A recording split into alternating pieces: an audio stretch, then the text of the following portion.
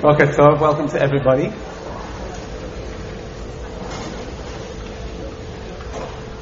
There's always a sense, I always feel like not only saying Boker Tov, but Chag Sameach. It always feels like a festive atmosphere here. You always feel like you want to make a Shechayanu, and then they put us in the 9 days, Seems to be some sort of contradiction in terms between this wonderful festival of Tanakh and this somber period, but let's the Nevi'im say that the days of sadness and mourning should become liyamei simcha, and that is our prayer. And maybe through Limud Torah, we are actually being able to fulfill a little inkling of what that is meant to be. Today we're going to talk about the Aseret HaDibrot, sometimes called the 10 Commandments, but maybe better put as the 10 utterances or the 10 statements. And it's really probably one of the Tanakh's most famous texts, most central texts. In fact, so many different sections of the Torah are modeled on the Aseret HaDibrot. And of course, these are the words which HaKadosh Baruch Hu chose to speak in those wonderful moments of revelation on Har Sinai. And what we're going to try and do today is a text which we're so familiar with, but we're going to try and see how unfamiliar it really is. And we're going to analyze its structure, and through its structure, some of the meaning behind the text that we call the Aseret HaDibrot. And I'm going to ask you to turn in your Tanakh. I hope people have Tanachim, you're going to need them, to the Aseret HaDibrot in Sefer Shemot. We're looking at Shemot Perek Chaf. And that's going to be our main text. But I'd like to begin by asking a very simple question. And that is, how do we know that there are Aseret HaDibrot? How do we know that there are 10? And by the way, there are some things which we all think we know are 10, and they're never mentioned in the Torah. For example, the 10 plagues. Nowhere does it say in the Torah that there are actually 10. In fact, there are many other shittot who think there weren't exactly 10, or there were more than 10. How do we know there are 10, and what exactly are the 10? So if you look at the first source in your source sheet, you will see how we actually know that there are 10. The Torah tells us very explicitly that there are 10. Vayish Shamim Hashem, this is to do with the second Luchot. Vayish Shamim Hashem, 40 yom ו40 לילה, lechem lo achal u'mayim lo shata.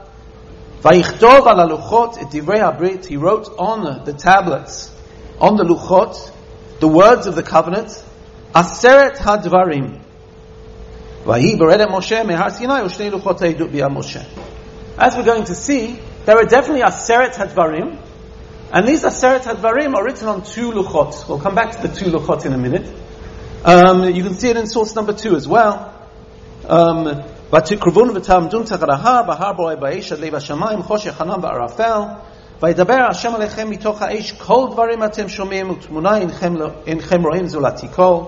ויגד לכם את בריתו אשר ציווה אתכם. He told you the covenant which he commanded you לעשות, Aseret HaDvarim, ויכתבם על שני לוחות אבנים. The Torah is very explicit that there are Aseret HaDvarim. I don't know exactly how we created the grammatical form Aseret HaDibrot. We won't get into that, but really the Torah's phrase is Aseret HaDvarim. And but there are certainly 10. So what are the 10? Now I want to look into Sefer Shemot Perek Chaf, to the actual Aseret HaDibrot. And how do we identify the 10 commandments in the Aseret HaDibrot? And this is truly a formidable challenge. I know that all of you are going to say, of course there are 10. It says it on the paroches of my Bet Knesset, right? Aleph, Bet, Gimel, Dalet, Hey, Vav, Zayin, Chet, Tet, Yud. But it isn't so easy when we look into the Torah. Now you're going to tell me, first of all, that it's based on the paragraphing. Okay? Because if you look at the beginning of Perek Chaf, Vayedaber Elokim, et kol hadvarim ha'ele leimor, and leimor basically means in biblical notation to open quotation marks, leimor, open quotation marks, Anochi Hashem Elokecha asher tzaticha me'eretz Yisrael beit avadim lo yeh lecha Elohim acharim b'fanai lo taseh lecha pesach. Now you'll notice that this is all in one paragraph. Is it one statement? Is it two statements? Is it three? Now I'll give you a quick piece of classwork to do. How many paragraphs are there in the Aseret HaDibrot? Here.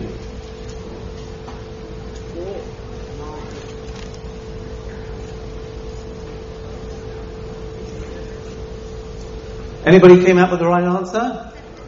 There are actually 10. Okay? There are 10 paragraphs. The one which begins with Anochi, number 1. Lo Tisa, number 2. Zachor, number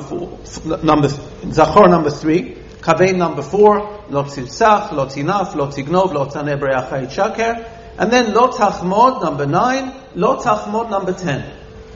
10 paragraphs. 10 statements. What's the problem?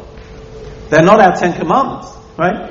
According to this, Anochi and Lo Yeh Lecha is one. And there are 2 commandments, right, called Lo Tachmod. It doesn't quite work. So, did we get the 10 commandments wrong? What exactly is going on? Now, so maybe you'll say to me, well, it's not based on the paragraphs, right? It's based on something else. Maybe it's based on the number of mitzvot. The number of command statements that we have in the Aseret HaDibrot. And here once again, we're going to see that we're going to hit a brick wall, we're going to hit a problem. I've put for you here on the sheet, in source number 4, a list from the Sefer HaChinuch of how many mitzvot there are in the Aseret HaDibrot. And as you can see, because I've numbered them, there are at least 15, according to most shitot. What am I referring to? Let's take a look. Anochi Hashem Elokecha, according to many of the Monei Mitzvot, not according to all of them, is the mitzvah of emunah b'Hashem, the mitzvah of belief in God. But then look at the next, what we call the second commandment. Lo yeh lecha Elohim achirim al panai, don't have any other gods, that's number 2. You're not allowed to have any other gods, but also, lo taseh lecha pesel, you're not allowed to make an idol. In other words, you're not allowed to have another god, but you're also not allowed to fashion a molten image. And then let's say I didn't make the idol, right? But I want to worship them. So in the next line, it says, Lo tishtachaveh lahem. Right? You shouldn't bow down, even if you didn't make it. And then, Lo ta'ovdeim. Rashi tells us, what happens if the avodah of a particular idol is not through bowing? There's Zorek Eben Lemarkuliz, the god of Mercury, the traveler's god, where you built up a pile of stones at the beginning of the highway, and other gods. That would also be a different form of service. So much so that the second one of our dibrot, what we call our second dibrot, Lo Taseh Lecha, actually contains 4 different ladim, right? As you can see here, Isur Avodah Zarah, Lo Yeh Lecha Elohim achirim panai, number 1. Lo Taseh Lecha pesel, do not make an idol, number 2. Lo tishtachaveh, do not bow, okay? And Lo ta'ovdeim. In other words, within the first 2 dibrot, we already have 5 mitzvot. If you keep going, Lo Tisa gives us another mitzvah, don't take God's name in vain. Zachor et Yom HaShabbat. Here once again, some of you might point to Zachor v'Shamor as being 2, Zachor as being the Aseh, and Shamor being the Lo Taseh, or you could put it differently, as it says here, Lo Ta'aseh Kol Malacha. That's the way the Sefer HaChinuch understands it. Zachor is the mitzvah of Kiddush, the mitzvah of proclaiming Shabbat, and Lo Ta'aseh Melacha gives us a second mitzvah. So once again, we've got 1 dibor, but 2 mitzvot. Okay, Kaved et Avicha, let's say 1 mitzvah. Okay, Lo Tirtzach, Lo Tinaf, Lo Tignov, Lo Taneh Bereacha Yitzhaker. And here we get to the end, Lo Tachmod, which is said twice. However, if you open to Sefer Devarim, and the version of the Aseret HaDibrot, which is in Sefer Devarim, in Vayet Chanan, you will see there are different texts, as many things are different there. There it tells us in Devarim Perek Hey, Pasuk Yud Chet, Lo Tachmod Eshet Re'echa, V'lo Titaveh Beit Re'echa Sadeu V'avdo V'amoto Shoro V'chamoro V'chol Asher Re'echa. 2 words. Lo Tachmod V'lo Titaveh. Now this is a huge discussion.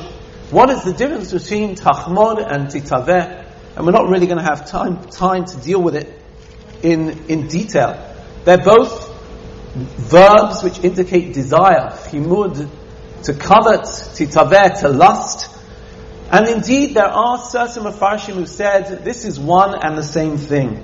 In fact, one of the interesting proof tests here is where it says in Parshat Bereshit, we all remember the first act of desire, Chava, in Gan Eden, where she saw what it says, V'ateir ha'isha ki tov ha'etz l'ma'achal, v'ki ta'ava hi le'einayim, v'nechmad ha'etz la'askil. We have chemda and ta'ava used in the same way. The Targum translates them in the same way, and therefore lo titaveh and lo tachmod are synonyms.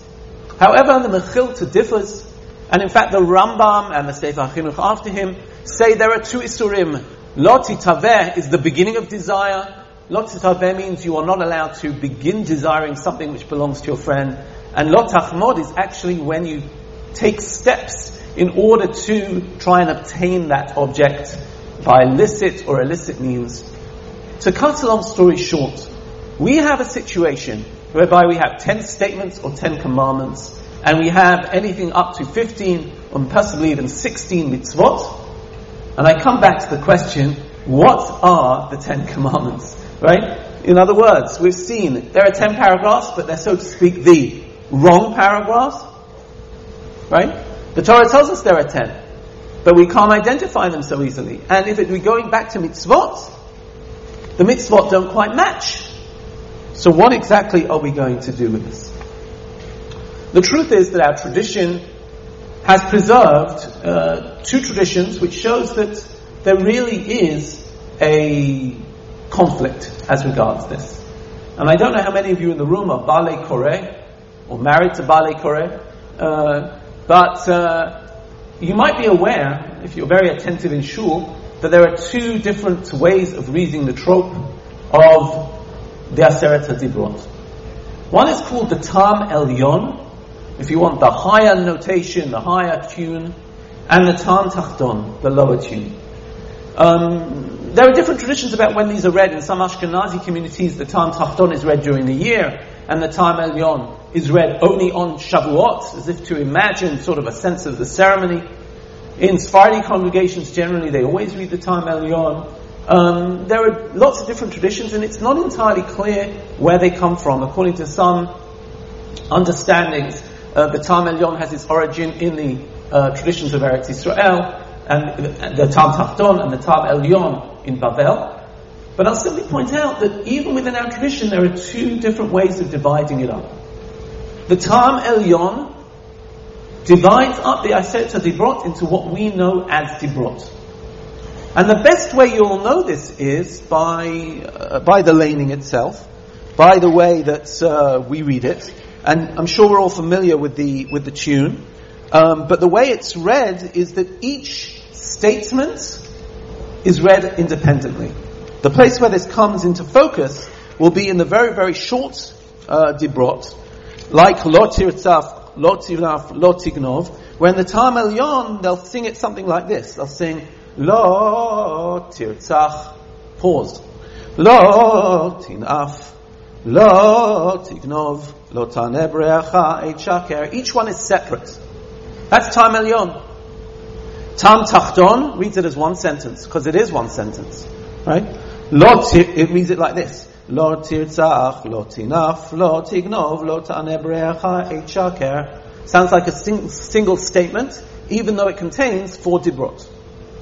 What this is saying is that there was one method, and by the way, for the longer ones, like Shabbat or Lo Taselecha, there are very convoluted notes. The pasuk goes on and on and on in the Tam Elyon, right? Keeps going, and without any pause. Very unusual, putting 3 verses together. Whereas in the Tam Tachton, we have a more normal division of the psukim. This is simply to express the following: that the 10 statements are very difficult to identify. Tam Elyon tries to identify 10 statements. In the Tam Tachton, we have either 12 or 13 psukim, depending on whether you're reading from a Koran or whether you're reading from Rav Breuer's Tanakh. Right? There are 2 different, and we'll come to why there's a difference in the psukim in a minute. But these are the differences, and the 10 Commandments are very elusive. And because it's so difficult to find out exactly what are the 10 statements, I am going to now move on to a second question, which will take us into the main body of our shir, and that is, how did the 10 statements fit onto the 2 tablets?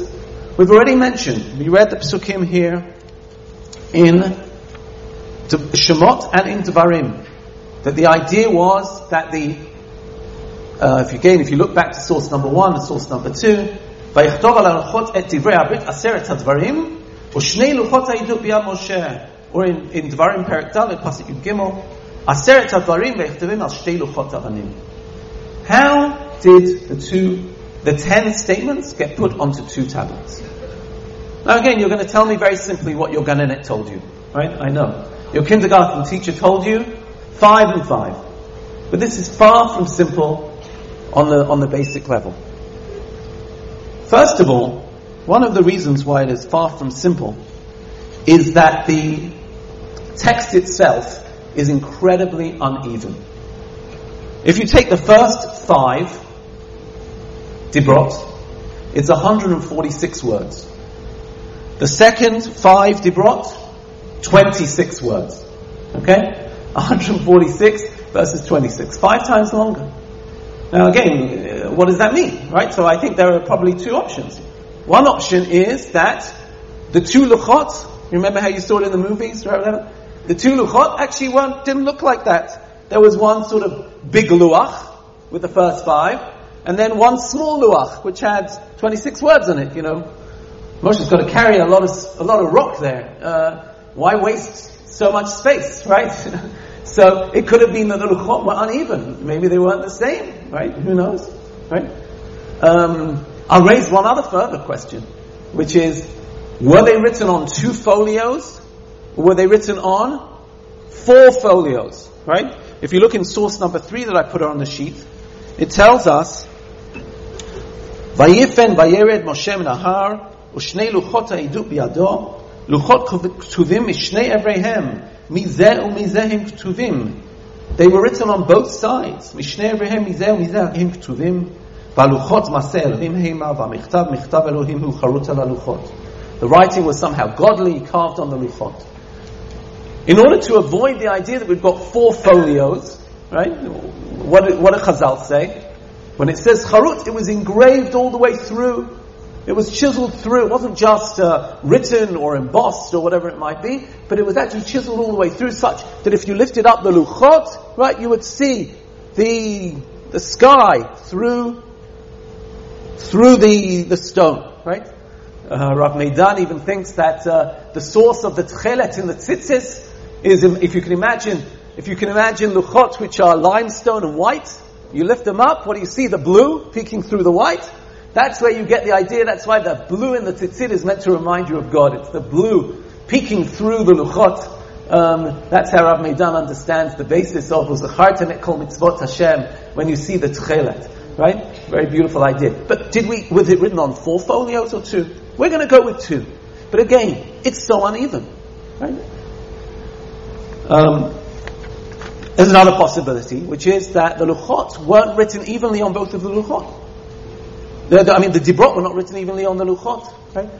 I used to daven frequently in a shul in Petach Tikva, the Young Israel in Petach Tikva, and they have on the parochet, they have all of the Aseret HaDibrot embroidered. All the words, not just Anochi, Lo Yeh Lecha, but all the words. Except that if you go close, you will realize that there's only about 3.5 dibrot on the first parochet, and on the second parochet is the other 6.5 because of the disparity in the length. Okay, so what exactly is the division into 2? Now, of course, I'll go back to what our Ganenet taught us. Our Ganenet taught us that there are 5 and 5. Why? We all know. Bein Adam l'makam, Bein Adam l'chavera. Right? So if that's true, let's examine the evidence. Right? Anochi Hashem Elokecha is clearly Bein Adam l'makom. Lo yeh lecha, also. Right? Bein Adam l'makom. Don't take God's name in vain. Ben Adam Lamakom. Keep Shabbat. Why are we keeping Shabbat? Because God created the world. That sounds good. Ben Adam Lamakom. Honor your father and mother. Does that sound Ben Adam Lamakom or Ben Adam Lachavero? So we've all been. The problem is we've been through a good Jewish education, right? So we all asked the question when we were 5, right? And then when we were 5 and a half, our Ganenet taught us that really honoring our parents, right, is like honoring God, right? You can see this, by the way, in a source I put here, source number 5. Here, the Sefer HaChinuch.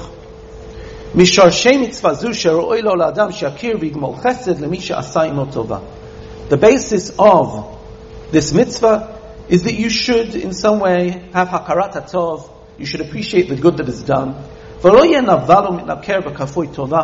You shouldn't be a disgusting person who is an ingrate. Because this is inappropriate in a divine sense and in a human sense. Since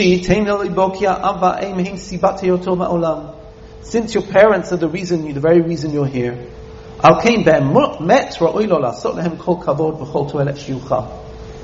If this is simple gratitude, it sounds to me like Ben Adam L'Chaveiro, I think. They brought you into the world. They did a few things for you. They got up a few times in the night when you were young, right? It's a little bit of an understatement, right? When you appreciate the notion of appreciation, of gratitude,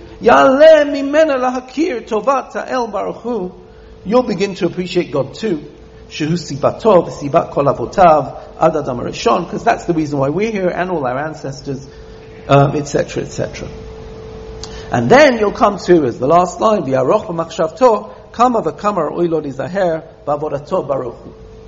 this is the Sefer HaChinuch solution to try and bring Kabet et avicha v'et imecha into the realm of Ben Adam L'Makom.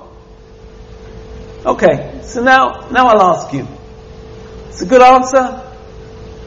So if I was talking in the world of Lumdus, I'd say, right? It's a bit of a tight, it's a bit of a stretch. What are you going to do? It doesn't exactly work so well. Okay, maybe the Ganenet was wrong. Who knows?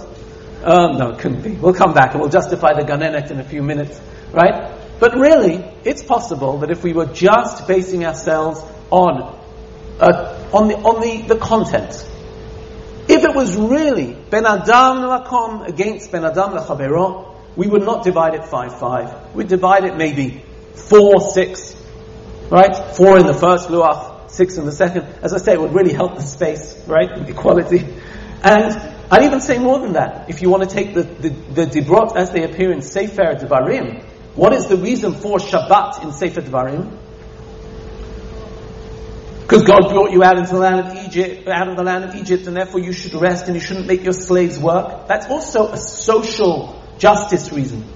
If you want to take the version in Sefer Devarim, you will even come to a situation where maybe you would divide it 3-7 if you were solely basing it on the content of Ben Adam L'Makom, Ben Adam L'Chavero. The ones which are quintessentially God are the first 3. The last 7 in Devarim, Ben Adam L'Chavero. So suddenly we're seeing that it's not so simple. I want to take a step back and maybe suggest a more unorthodox division. Don't worry, it's not really unorthodox. It's mentioned already in the Mechilta, in your source number 7.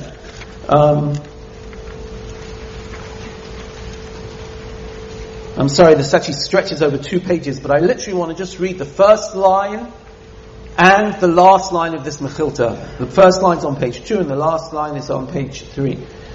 The Mechilta says, Keitzad nitnu aseret hadibrot. How are the dibrot given? Hey al luach zeh v'hei al luach zeh. 5 on this one and 5 on that one. See, the Ganenet was right. Okay?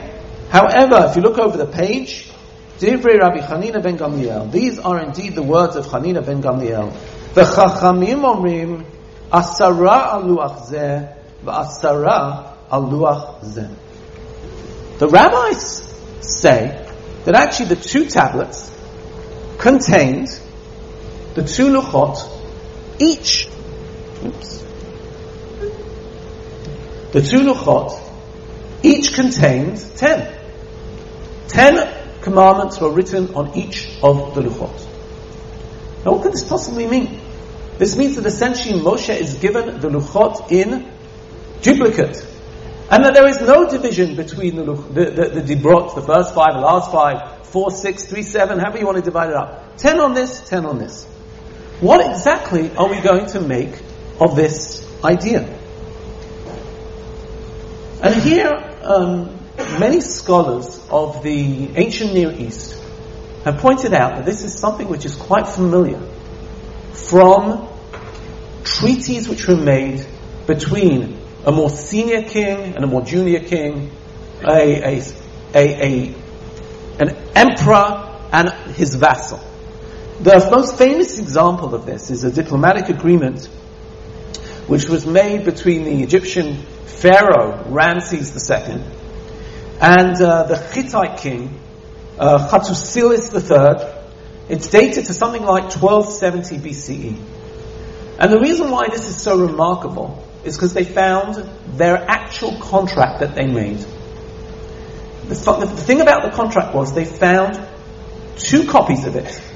However, the first copy was found in Egypt, where Ramses is the senior king.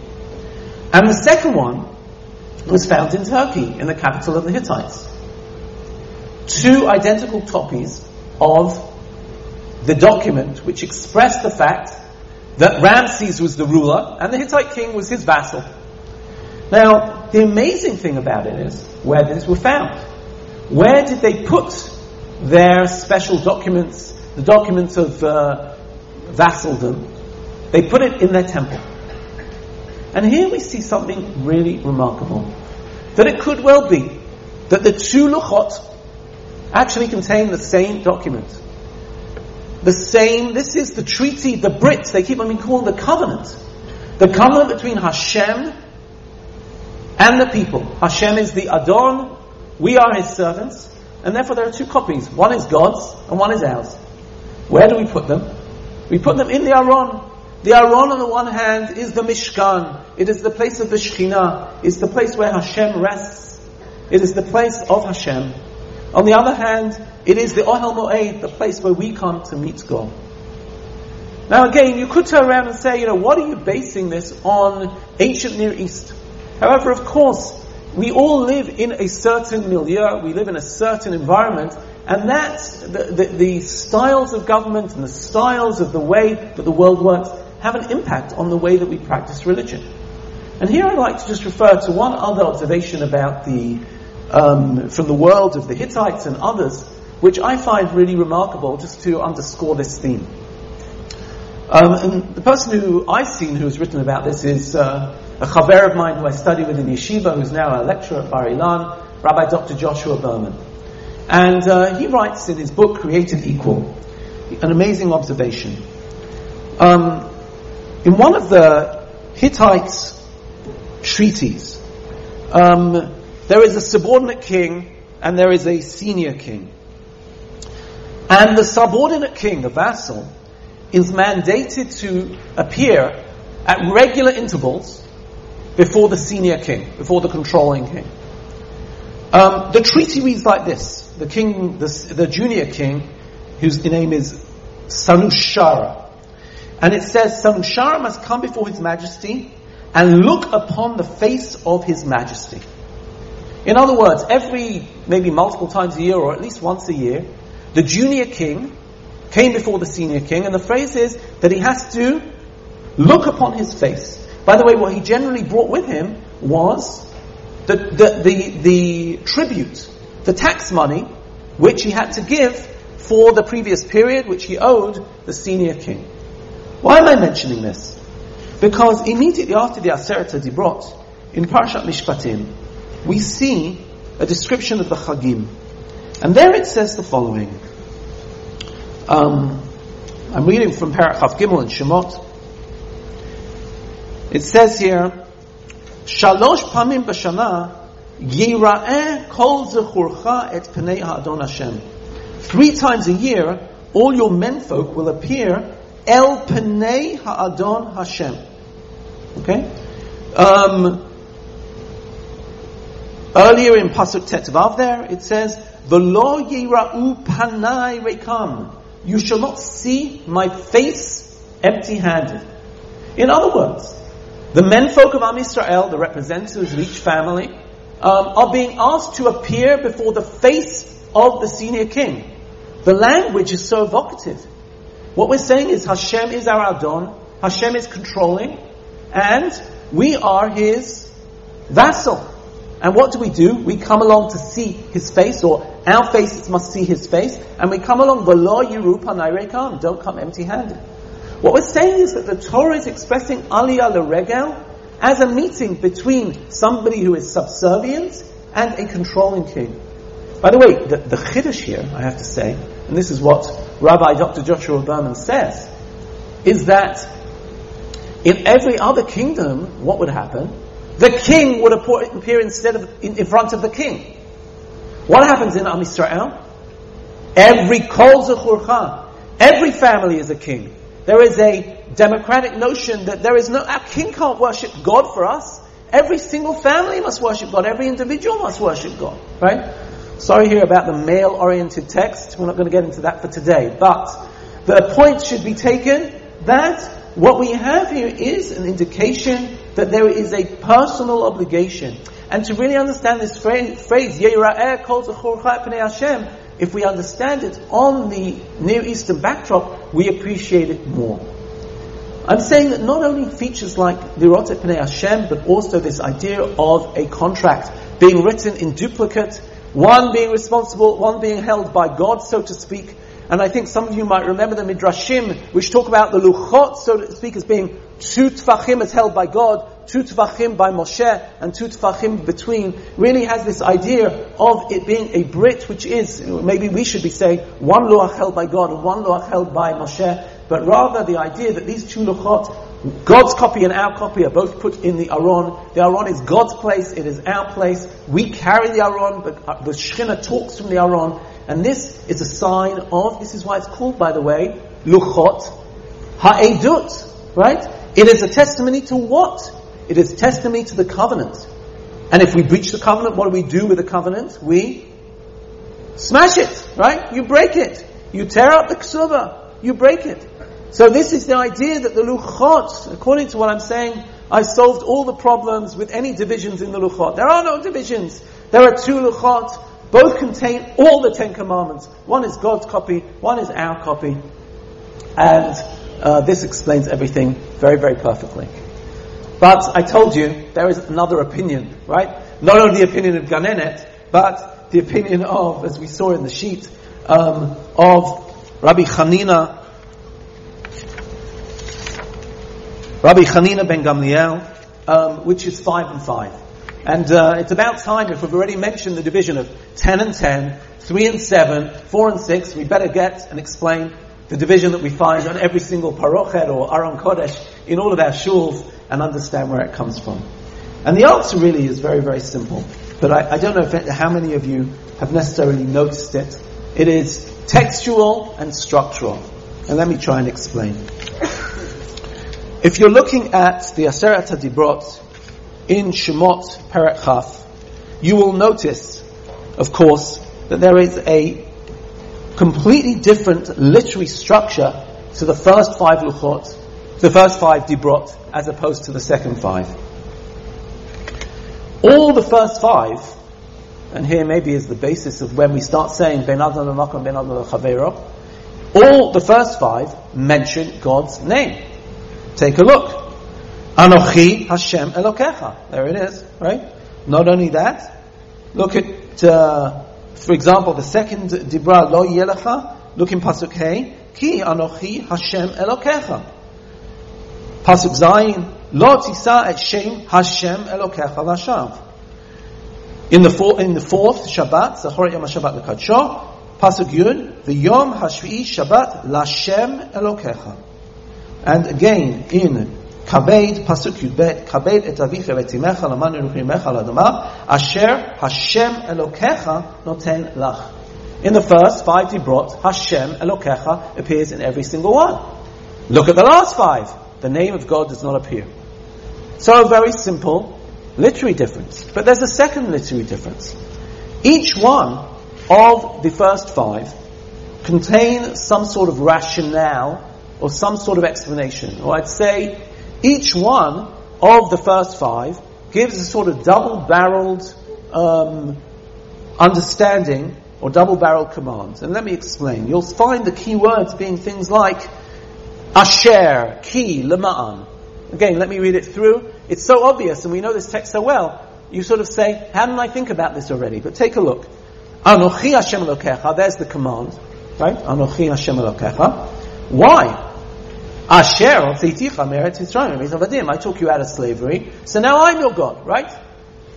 You've got that word Asher, which justifies, qualifies, or explains Anochi Hashem Elokecha. Here's another one.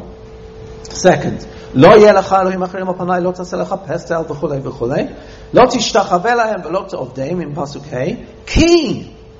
Right? Before we had Asher, and that's ki Anochi Hashem Elokecha Elkanah. You don't want to do this because I am a zealous God. There will be comeuppance. Look at the third one. Lo tisah et shem Hashem Elokecha l'ashav ki lo yenakeh Hashem et aser yisah et shemo l'ashav. So this is more to do with punishment, but it explains it. Likewise, in Shabbat, we have the command clause. Zachor yom haShabbat lekadsho, sheshit yamim ta'avod v'asit kol melachatecha v'yom haShish Shabbat lo taseh melacha. Why?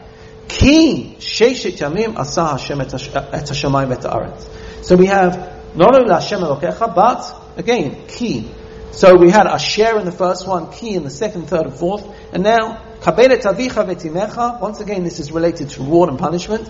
Leman yarichun yamecha al adama asher Hashem Elokecha noten lach. Here it's leman in order.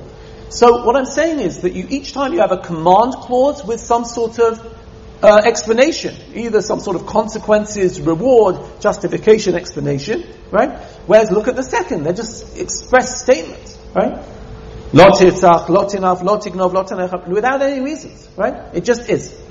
And therefore, what I'm saying is that the division into 5 and 5, which we're so familiar with, is simply based on it can be based most simply, and I think most obviously, without even going into Ben Adam L'Makom Ben Adam Chavero, even though we are going to come back to that, on a literary division, on a literary explanation, on the most basic form. The first 5 are very different.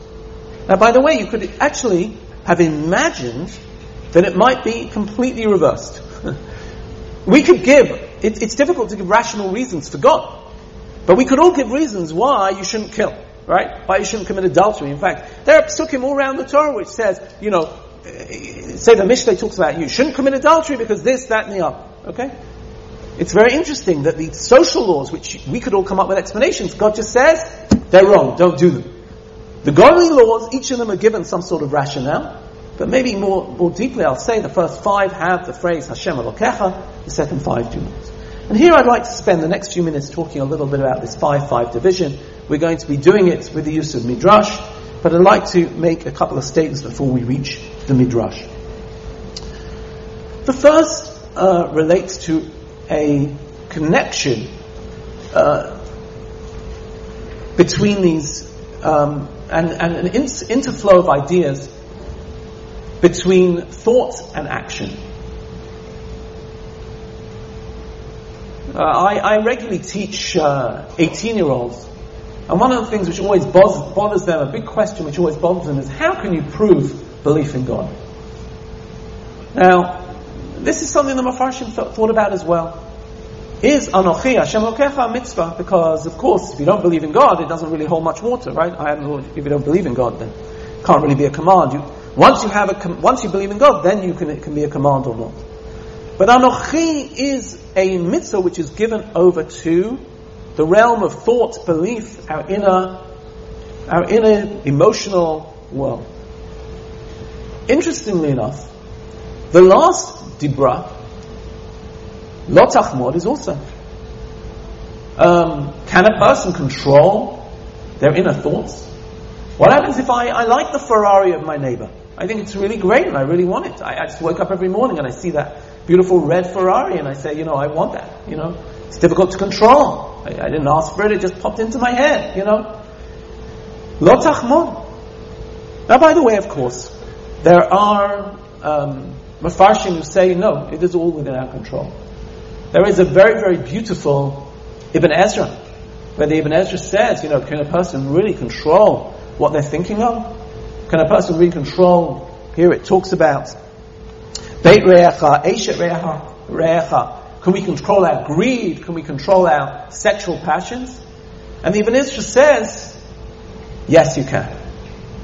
He says it's fully in your control. And he gives a lovely mashal. He says, imagine that there is some sort of farm yokel, some sort of a peasant's child, peasant boy, and one day he's walking along through one of the country lanes, and he sees the beautiful wagon or the chariot, whatever it might be, the state coach of a princess driving by, and the princess is in her beautiful royal clothes with her tiara, and he sees her and says, wow, she's beautiful. He says there would be no real sense of chimud, right? There'd be no real sense of desire, a desire which would really mean that he had any sort of aspirations to marry this princess. That only happens in the fairy tales. Why? Because he knows he's in a total different social class. There's no way he's getting anywhere near her. He's never going to have a conversation with her. It might be an infatuation, but it's nothing more than that. He'll put it out of his mind in a second. He also gives another example, which is the example of incest. He says a person doesn't desire sexually their sister, their relatives. Why? Because we've been taught by social means that this is out of bounds. He says if in your mind something is enough out of bounds, it's simply, there's no way, you won't even come to desire it. Okay? I think, by the way, that's hopefully true with a lot of us. With, you work in an office, you wouldn't think of, pilfering something from the office. Why? It belongs to the office, it doesn't belong to me. We don't even have the temptation. It's out of bounds, it's not relevant, right? In other words, a person can train their minds that certain things are in bounds or out of bounds and all this. But having said that, it's fascinating that the first in each five, the first of the first five and the last of the second five are committed to the idea of thought. And here I want to share with you a very beautiful comment. You'll find it in source number 6 by Rav Shimshon Raphael Hirsch.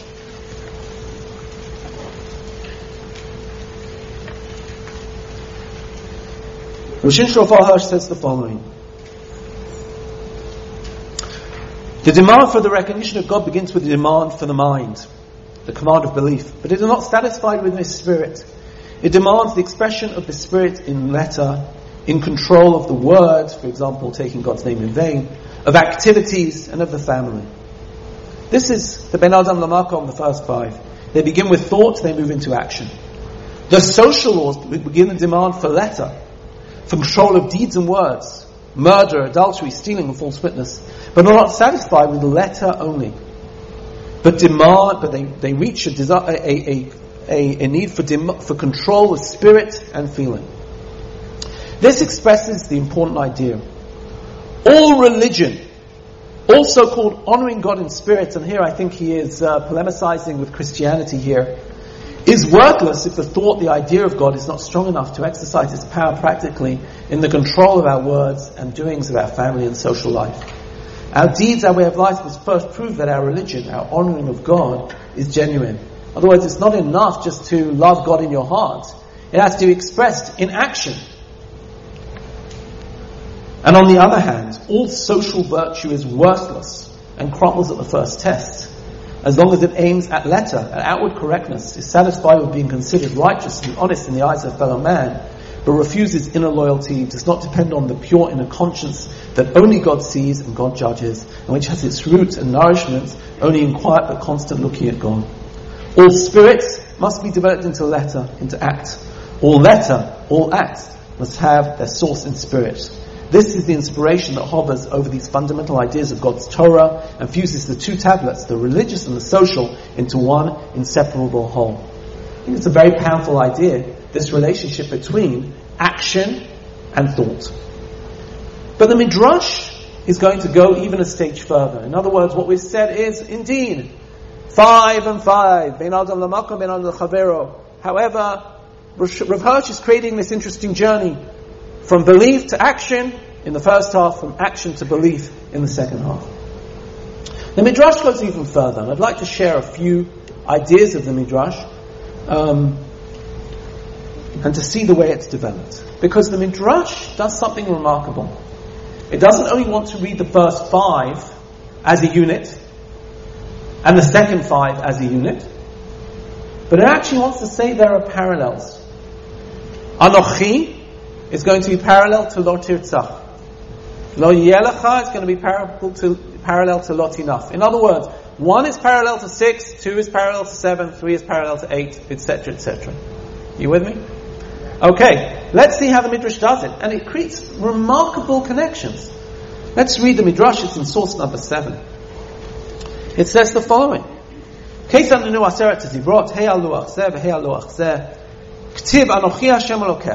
says, I am the Lord your God.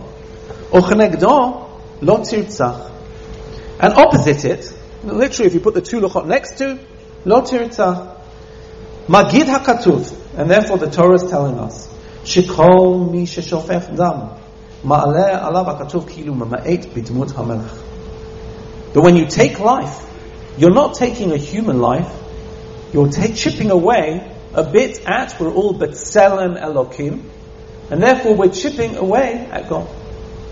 Mashal HaMelech Basar Badam, imagine a human king shenichnas l'mdina ve'amid lo okinot v'asal lo tzlamim v'tavu lo matbeot. He's talking about what kings did in those times. You made statues, you printed your image on coins. Lachazman kafu lo okinot shavru lo tzlamim v'bitlu matbeotav. At a certain point, and this is what happened in rebellions, right? What did they do? They knocked down his statues, they broke his coins, as if to say he is not king. And what did they do? They tried to get rid of the image of the king. In other words, what we're saying here is that when we're talking about the mitzvah of Lo Tirtzach, it goes to the heart. You think you're killing another person, but really you are killing God. And that's the amazing parallel that Lo Tirtzach has with Anochi. How about the next? You must not have any other gods is parallel to adultery. This is interesting. Let's see. K'tiv lo yelecha, k'tiv k'negda, lo tin'af, magid ha'katuv, shekol mi she'oved avodah zara, ma'aleh alav ha'katuv ki'ilu mena'ef achar ha'makom. If you take another god, it is as if you are committing adultery. This is again a remarkable statement, but I want to maybe help us understand what a deep statement it is. We are familiar with the idea of zanut, promiscuity, is being used. We have it, asher atem zonim achreihem, right? In the Shema, the idea that sometimes waywardness or not keeping the mitzvot is compared to promiscuity. But I want you to understand how deep this is, and I'm going to refer to Psukim later on, because of course the greatest sin that we do immediately after Aseret HaDibrot is the Egel.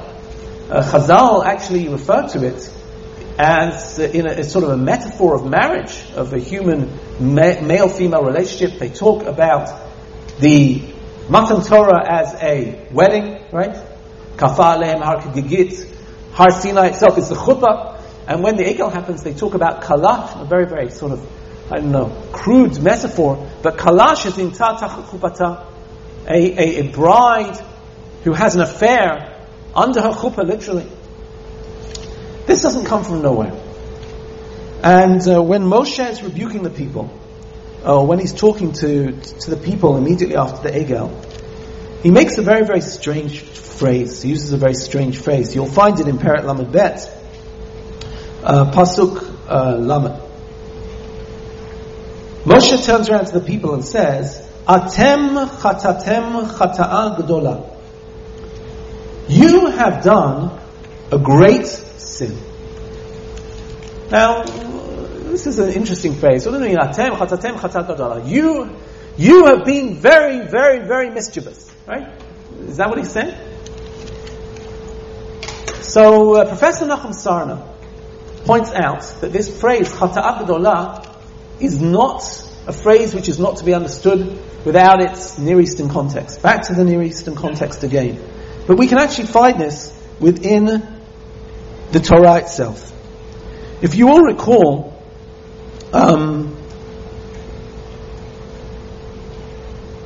sorry, one second. Here we go. If you recall the story when Abraham goes down to Gerar and Sarah is taken by Avimelech. You remember the story? Avimelech takes Sarah, and suddenly in the night Hashem appears to him and he says, she's Avram's wife. And in the morning, Avimelech confronts Abraham and he says, it's in Bereshit Perek Chaf, Vayikra Avimelech LaAvraham Vayom lehem ma asita lanu. What have you done to us? U'ma chatati lach ki heveita alai va'mamlachti chata'a gedola. You have brought upon me and my kingdom chata'a gedola, a great sin. What would the great sin be if this woman is indeed married? The sin of adultery. By the way, not in exactly the same phraseology, but remember Yosef with Potiphar's wife? Okay? What does he say to her? I can't do this. V'chatati lelokim. The chata'a gedola. In other words, in the ancient world, if you spoke about the great sin, what was the great sin? Adultery. You may not take another man's wife. I want you to understand how important this is with the egel. You see, if you've grown up in a polytheistic society, in world of polytheism you can have lots of gods. You hear about another god, there's a huge pantheon. The only question is at what level you are, how high you are in the pantheon. Lots and lots of gods. What, another god? Come on board, right? The only question is who's in control of who and who wars with who, right? But there are multiple, there's no problem with lots of gods. So in the world of religion, you can imagine growing up in the land of Egypt. Am Yisrael would have said, what's the problem with having another god? What's the problem with making an egel? It's not a big deal. I still believe that Hashem is the top of the pantheon, but there's another god, right? What does Hashem say? When you do the egel, what are you doing? Chata'a gedola. You are not just doing idolatry, which you think, I can have lots of gods. It is like adultery. Like you, and again, the male-oriented perspective here, but like the men would expect their wife to have fidelity to them, so I am God and I expect you to have fidelity to me. That means there is only a single exclusive relationship. There can't be any gods on the side. This is monotheism. Idolatry equals adultery. Even in English they sound the same, right? In other words, Lo yeh lecha Elohim acherim al panai is the same as Lo tinaf. You got it? Lo tinaf explains Lo yeh lecha Elohim acherim al panai.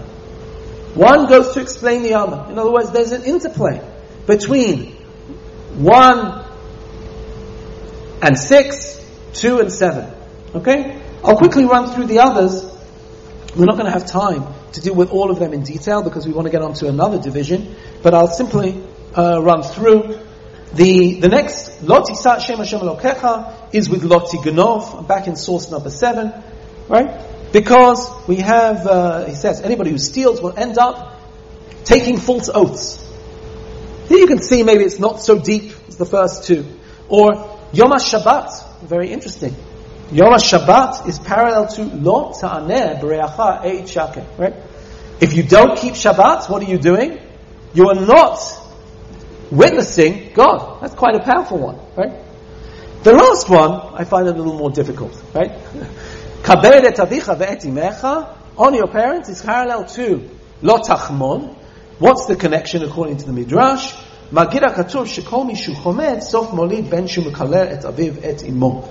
If you are somebody who is chomed, and I think here he's probably talking about chomed eshet re'acha, if you don't have respect to your marriage and instead you take another man's wife, your children won't have respect for you. I think that's sort of probably what it's trying to say. You'll have a child who will be mekalel et aviv et imo, or mechabed lemishin aviv, etc., etc. I have to say, this one maybe, it's an interesting scenario, but it's a little weaker.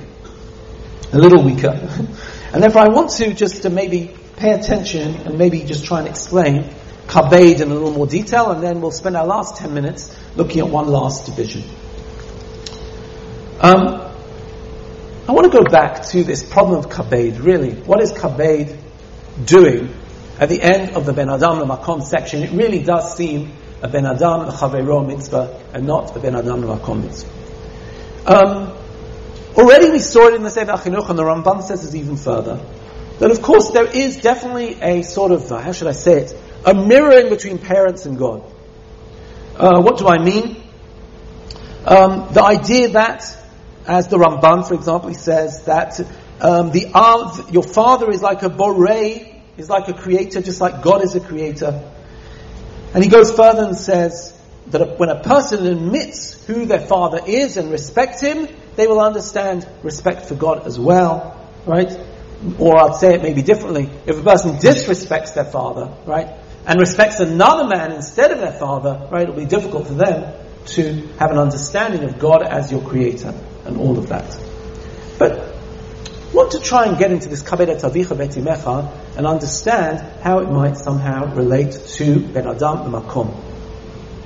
I'm going to give a few two words of introduction. What exactly is the mitzvah of kibbud av va'em? So we're all familiar with the Gemara in Kiddushin, which says that kibbud av va'em, what is kibbud? Ma'achilu mashkeh mobishu mechasem machnisu mosi, is to feed and to give drink, to dress, to cover, to take in and take out. And this image of kabed et avicha v'et imecha might be very suitable for parents who are infirm, who are sometimes at the end of their life in a very difficult situation. And in that situation you have to be ma'achilu mashkeh malbishu mechasem machnisu motzi. If you want to imagine an image of that, maybe you'll think about Esav and Yaakov with Yitzchak Avinu, when Yitzchak's old, and what do they need to do? They need to attend to his needs. But let's face it, the majority of our life, that is not kabed et avicha v'et imecha. How does kabed et avicha v'et imecha apply for the majority of one's life? And what we might say that with a young parent, the focus of kabed et avicha is this: why does a child have to honor a parent? A child has to honor a parent because the parent has what to give to the kids. What do they have to give to the kids? And I want to express this by, if you can turn to Devarim Perek Daled, we'll see it very clearly. Devarim Perek Daled, Pasuk Tet, referring to the Aseret HaDibrot and Ma'amad Har Sinai, tells us exactly what this is all about. It tells us, Rak hishamer lecha ushmor nafshecha ma'od pen tishkach et hadvarim asher b'ro einecha. Be very careful not to forget the things that you've seen. Pen yasur mulavcho kol yemei chayecha, unless you remove them from your heart. V'hoda'atam levanecha ulivnei vanecha. Teaching to your children what? Yom Hashem v'alta lifnei Hashem Elohecha b'chorev. The day you stood at Chorev, be'amor Hashem Eloi hakel et ha'am v'ashmiyem et devarei Hashem ledun.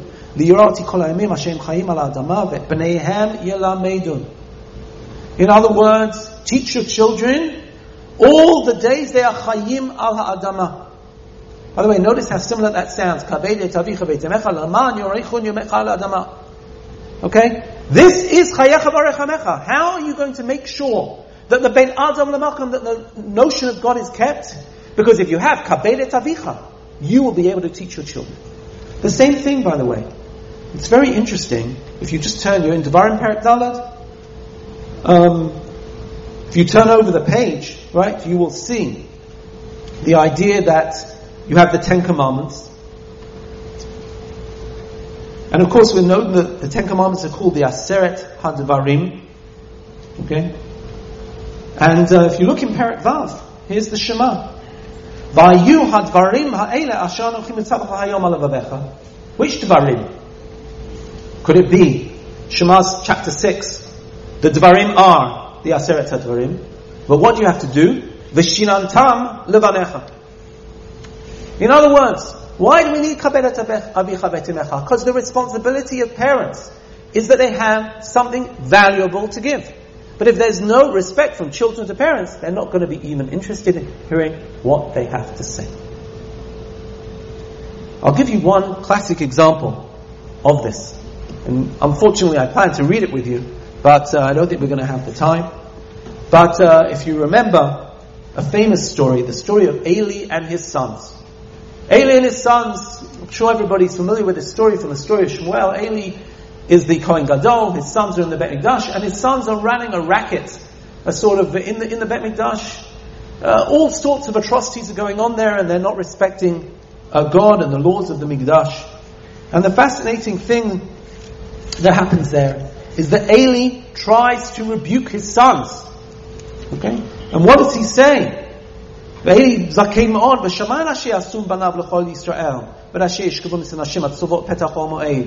turns around to his kids and berates them and says, Al banai, don't do it. Right? And he gives them a whole Musa drasha. And what happens? It says, they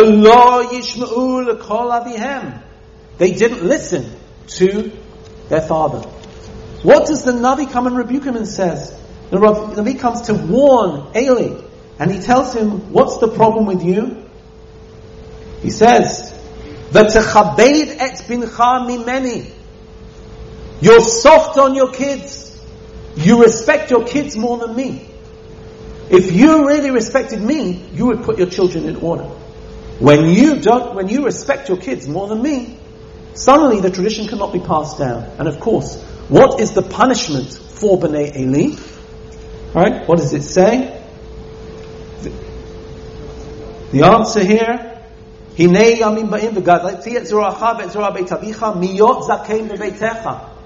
opposite of kabed et avicha ve'etimecha.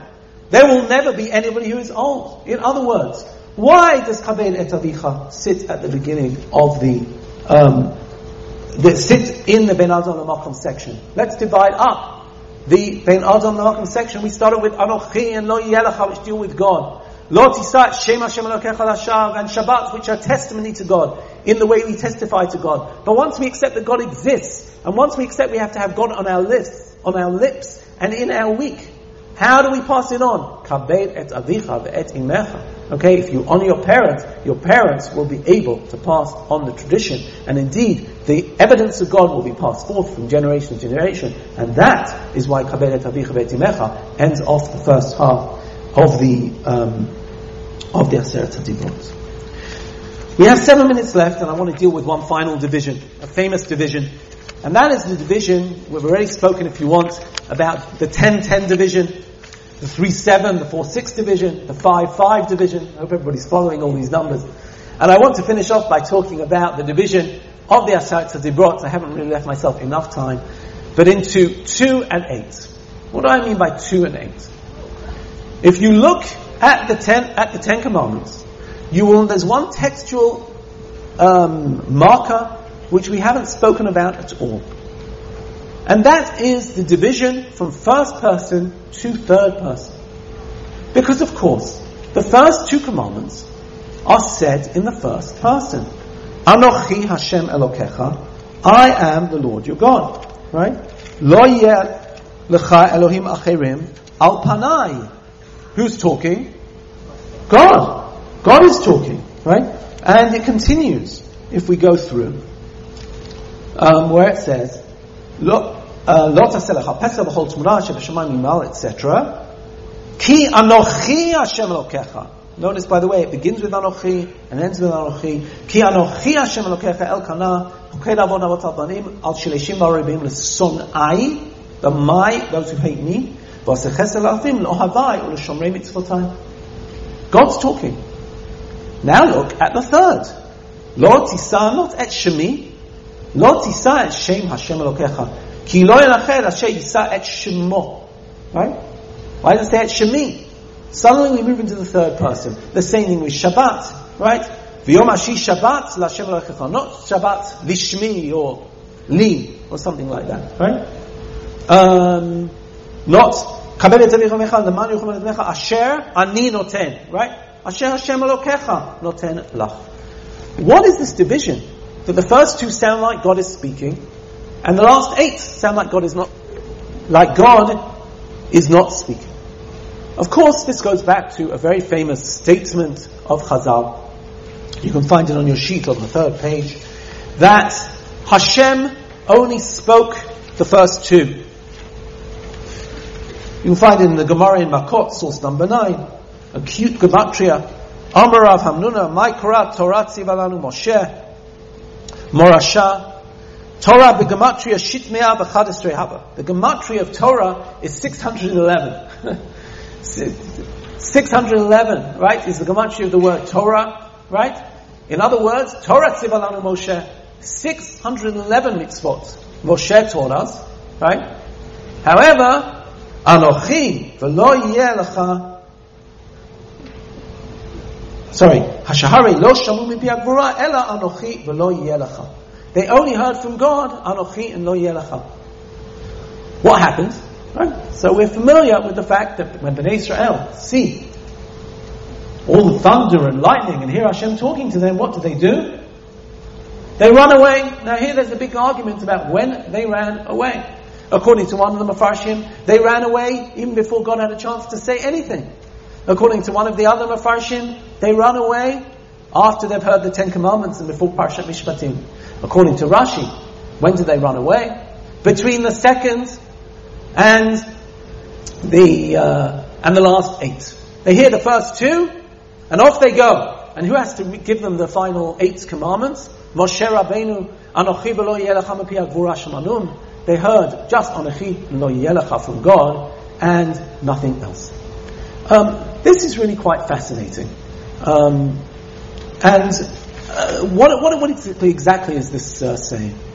We've just divided up the dibrot between Ben Azon Lamakom and Ben Azon Chavero. But actually, if you think about it, what we're saying is that what they heard was the essence of belief. They heard from God. Everything else had to be explicated by Moshe. Moravachim goes even a stage further and says, really, were Bnei Israel on a level to understand revelation? Were they really at a level that they could understand revelation fully? Of course they weren't. What did Bnei Israel hear? They heard such an overwhelming experience, but they actually could not make out any of the words. What happened later? Where did they actually hear the words? When Moshe came and repeated it to them. But what did they get from the experience? They got from the experience, Anochi v'lo yeh lecha. They got from the experience that there is a God and there can't possibly be any other God.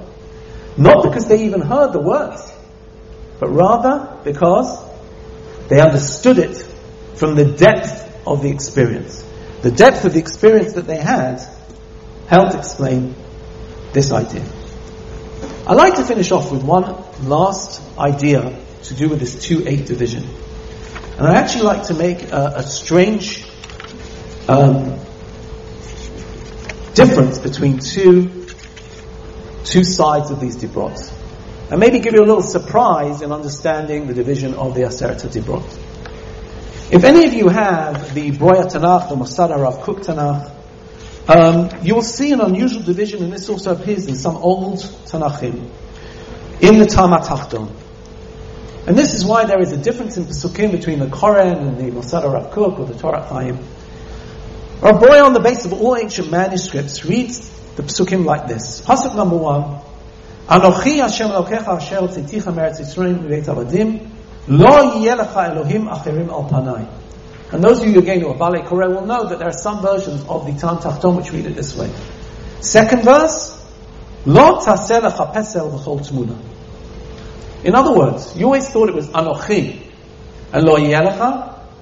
There is one version, and we find this in ancient Midrashim, which says that the first dibur is, I am the Lord your God, you may not have any other gods other than me. What's the second dibur? Don't make any idols, don't bow down to them. And I want to make a distinction between these two ideas. It could well be that we've been misunderstanding the first 2 dibrot, and let me explain. There could be 2 motives for idolatry. Motive number 1 might be what we might call Elohim Acherim. I don't believe, Chas v'Shalom, that God is the ultimate deity. That I believe that Ra, or whatever it might be, is the other deity, and therefore God is not the supreme God. And God says, Anochi Hashem Elokecha, by the way, not Ani Hashem Elokecha, but Anochi, which is much stronger than that. If you remember, when Esav comes in, he says, Anochi Esav b'chorecha. When you want to emphasize your presence, you don't just say Ani, you say Anochi. The first dibur is Anochi Hashem Elokecha Lo Yeh Lecha Elohim Acherim Al Panai. By the way, if you read it this way, you have no problem with, is there a mitzvah of belief? The mitzvah is, this is God and no other. What's the second dibur according to this? If you read the line which immediately follows, the Aseret HaDibrot, this is what happens. Maftir of Yitro, Pasuk Yutet. Vayom HaMashom Moshe Kol Tomar Bnei Yisrael Atem Re'item Ki Min HaShamayim Dibarti Emachem. You saw that I spoke to you from the heavens. Lo ta'asun iti Elohei Chesed Elohei Zahav Lo ta'asun lachem. Do not make any gold or silver gods. Ibn Ezra says, what does this mean? We've already been told we're not allowed to have any idols. He says no. Because the powerful experience of Har Sinai is such that we might want to replicate the experience with something we can take home. Like when we have any powerful experience. We have a wedding, we want to see the pictures. We have a wonderful vacation, we want to bring home a souvenir. We have Har Sinai, we want to make Elohei Chesed Elohei Zahav. When the Torah says, Anochi Hashem Elokecha Lo Yeh Lecha, it's saying, don't have any other gods. But when he says, in the second commandment, Lo Ta'aseh Lecha Pesel V'chol Tumah, what's he saying? Don't make an image of what? Of me. Even an image of God is forbidden. This is an amazing explanation of the first two explanations. It's saying the first one is ruling out Elohim Acharim, other gods. But the second is actually ruling what we might call illicit worship of God. The Aseret HaDibrot is telling us that there may not be any shortcuts to God. We might find the experience of God so incredible, but even to represent God, we must not create images, we must not try and create shortcuts which lead to His worship, because the only thing is HaKadosh Baruch Hu. So we've seen all the different divisions. I hope that we've taken a text we all know and seen it in a more enlightening way. Thank you very much and have a wonderful day.